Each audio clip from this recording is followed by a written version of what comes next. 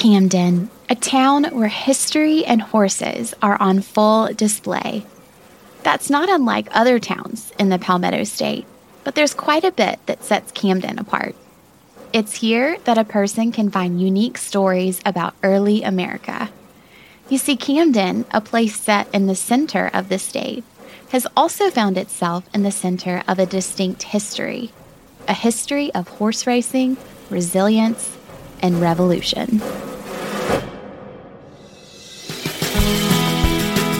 Discover South Carolina presents The Palmetto Porch, a podcast featuring some of South Carolina's most charming towns and highlighting what makes them so special. I'm Devin Whitmire.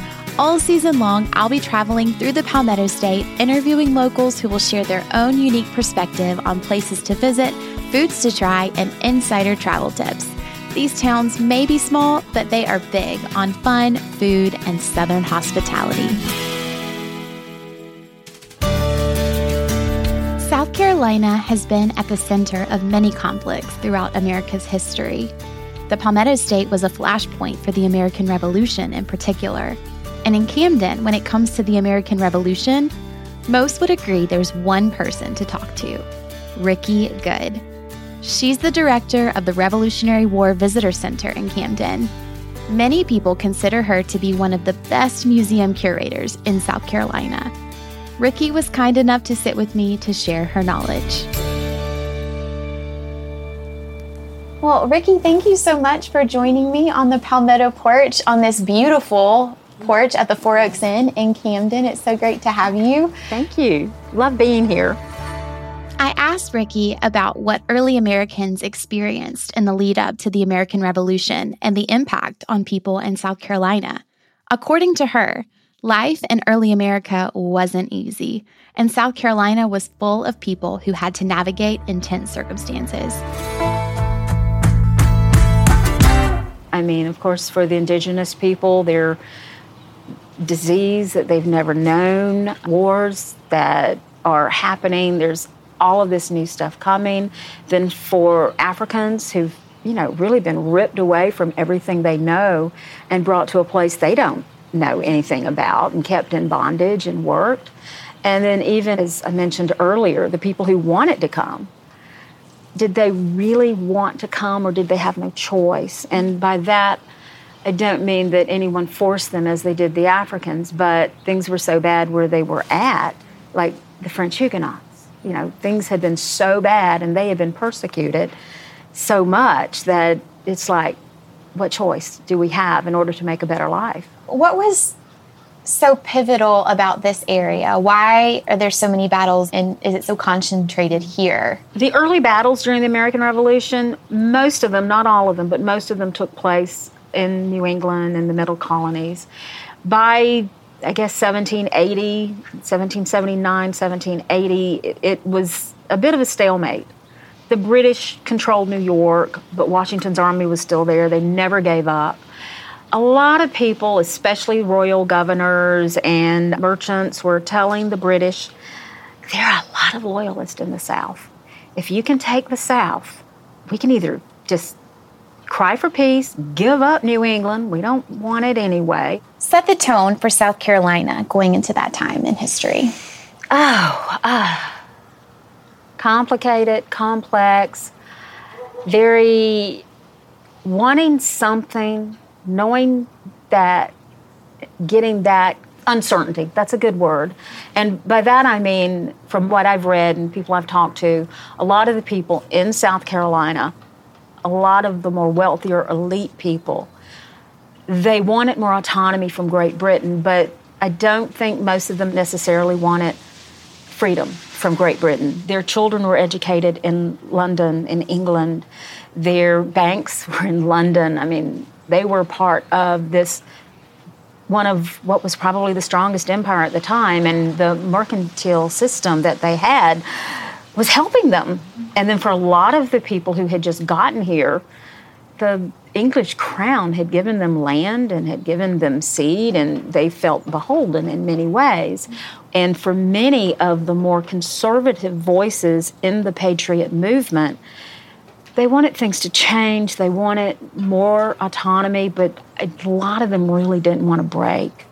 Some of them did, and for Native Americans, the indigenous people, are you going to fight with the British when the British are promising you that they're going to curtail colonial incursions into your property? Or like the Catawba, are you going to maintain your alliance with people that you have been allied with for 60, 70 years? And it doesn't help that the Catawba and the Cherokee are traditional enemies. And then, of course, the enslaved people, the British offered a lot of incentives for enslaved people to join them and to support the crown. What were the Patriots offering, really, other than further enslavement? How did that manifest itself in daily life? Civil War. Brutal.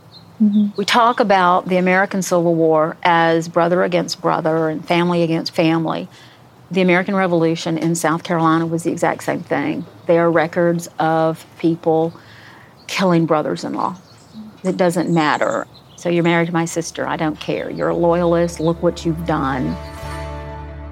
There were many battles within South Carolina, more than any other state in the Union, in fact. And one of those important skirmishes was the Battle of Camden. And Ricky says the fighting in Camden left a lasting impact on America's struggle for independence. August 16, 1780, that was the day of the battle. Prior to that, Charleston has fallen. The Patriots have just had one of their worst defeats of the American Revolution. An entire Continental Army had been taken prisoner by the British. The British have now heard that the Continental Army, or Continental Congress, is sending a second Continental Army. This one is composed of 2 units of Maryland Continentals, a smaller group of Delaware Continentals, and right now they're under the command of the Baron Yohandicap. There are also a group of Virginia militia and North Carolina militia that are coming in. The Virginia and North Carolina militia, some of them were experienced, but most of them, from what I can tell, were not. There is a story that when they were given bayonets, they didn't know what to do with them. And not only are you facing a very well-equipped, very good army, but at that time, they're facing General Cornwallis, who was aggressive, who was a great leader, and who knew they were coming, I guess is the best way to say it.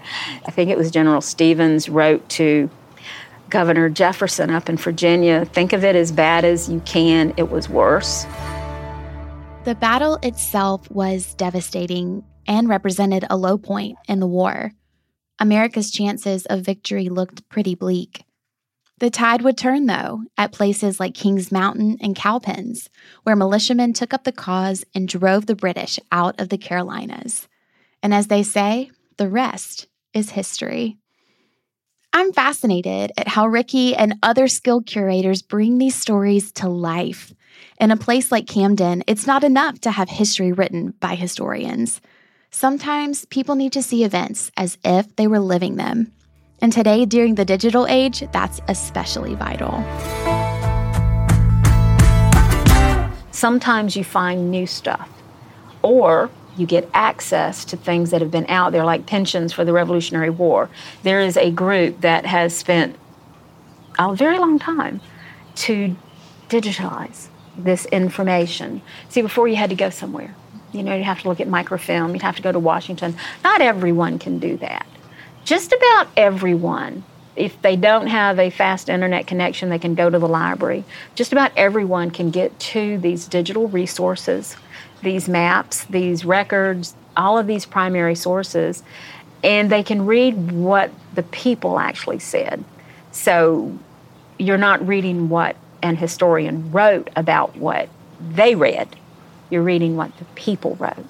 And I think that is incredibly important to understand what they were really thinking. It's really hard to pull out those individual stories. And yet, in a way, those individual stories is what makes up the whole. Mm-hmm. And it's also the one that is most interesting. Balancing such complex narratives with the small-town charm of a place like Camden can be challenging. But as Ricky says, there's something for everyone. even if they aren't interested in history. So we're still, we like to say, a small town, but we have a lot of wonderful amenities. Again, we have great shops, great restaurants. We really try and maintain the historic atmosphere here in Camden with our neighborhoods. Do you think that translates to visitors when they come to Camden? I think that it does. And of course, there's sort of this thing between people who come here for horses. We've got so much for that. And people who come here for history. People who come here for shopping. People who come here just to go to a great restaurant. I mean, there are a lot of things that people can come here for. And they may come here and they may go downtown and go antiquing and never see a horse and never even know what the Battle of Camden is. And they're still going to have a good time. And the opposite is true. We have tour groups that come in, they come to us, they go to historic Camden, they drive to the Battle of Camden and have a rollicking good time, but they're not shopping. So I think Camden is very fortunate in that we do have a diverse, if you will, visitor base. And we have some great places for people to stay, great places for them to go eat, and great stories that we can tell them. Once a visitor has had their fill of history, they can find a wealth of activities throughout Camden. And it's here visitors can step into one of its more exhilarating events. The Carolina Cup is a celebration of an old South Carolina sport, steeplechase racing. Dr. Tom Mulligan has a lot of personal history with the Carolina Cup. I spoke with him about its role in the traditions and culture around Camden. Well, hello. Welcome to the porch. So excited to have you here with me today. Super excited to be with you. Can you explain your involvement in equine racing over the years? My family has been hosting a party around the Carolina Cup since 1977. I serve on the board of the Carolina Cup Racing Association, and we now serve as the primary sponsor for the race every year through my law firm. So we've continued the tradition started by our parents and something we look forward to every year. It's a wonderful time. The rite of spring. The rite of spring. In other words, the Carolina Cup is how people in Camden welcome the new season. And those people can enjoy the experience, rain or shine. I mean, I never, ever have been to the Cup without having a wonderful time. And it's funny, people say, well, what are you going to do if it rains? Well, you're going to get wet. I mean, it's either a beautiful sunny day or it's a liquid sunshine. So we've done the Carolina Cup together for a lot of years, and I've raised our family going out there, try to keep them close, and friends for the longest time, and all of my memories of going to the Cup and the social event. And I understand there's horses out there some years too. For some of the folks that are coming for just the party, it's a wonderful time, tremendous fellowship, a lot of love. This past year, I think under our tent, we had a little over 400 people, all very good friends and family, and people from most every continent except Antarctica. We've had folks from Africa and had senior officials from across Europe. We have folks that come up. I teach down in the Galapagos every year and have folks coming up from the university where I teach there and friends from Asia that join us. So it's a real opportunity to blend. I love that. So for our listeners, can you explain what is steeplechase racing and how is it different from other types of horse racing? It's amazing. These are tremendous athletes, both the horses and the jockeys. It's not just running around a flat track. It's a very large oval track where they're running, they're jumping over the hedges, and it's very exciting. A lot of fun. That's great. How has this sport evolved over the years, would you say? South Carolina benefited because of the weather. I think evidently there's some tracks up in the Northeast that are doing things to try to keep some of their horses in the Northeast. So while the sport has changed as things evolve around the country, here in Camden, we have the National Museum for Steeplechase. Can you tell us a little bit about that? The museum has a separate charter. They've done a wonderful job chronicling, not just our race, but the history of racing. It's a wonderful addition to our community to be able to host that. And I know it's especially important to people. So we're glad to be able to host that in this community and recognize both horse and jockey. After talking about steeplechase racing, I wanted to test Dr. Mulliken's knowledge of Camden with a little trivia game.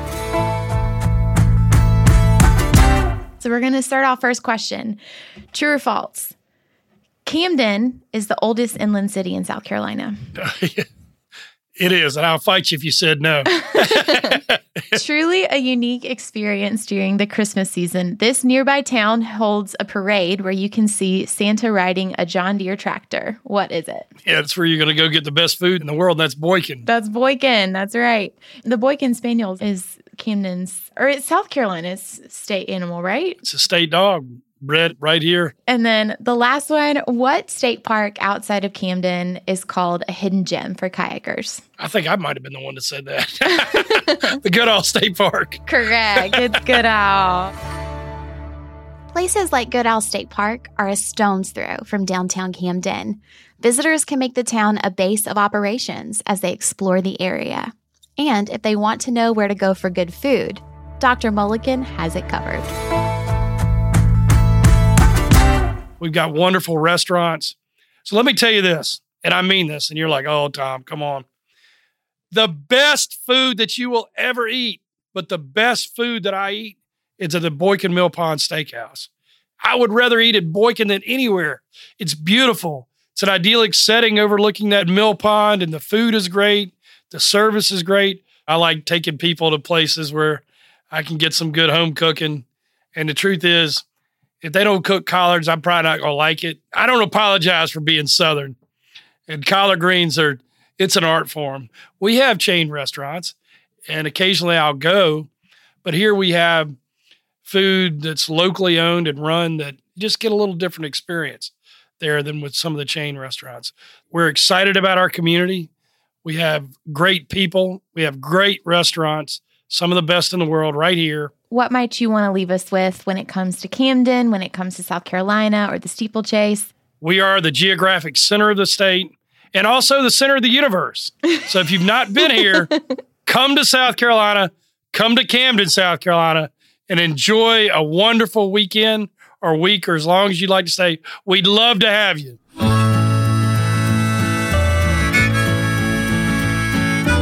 Camden is a place where history is mixed together with Southern identity. It keeps its traditions refined, but accessible for people from all walks of life. I'm happy to have experienced it and learned about it through the voices of the people who call it home.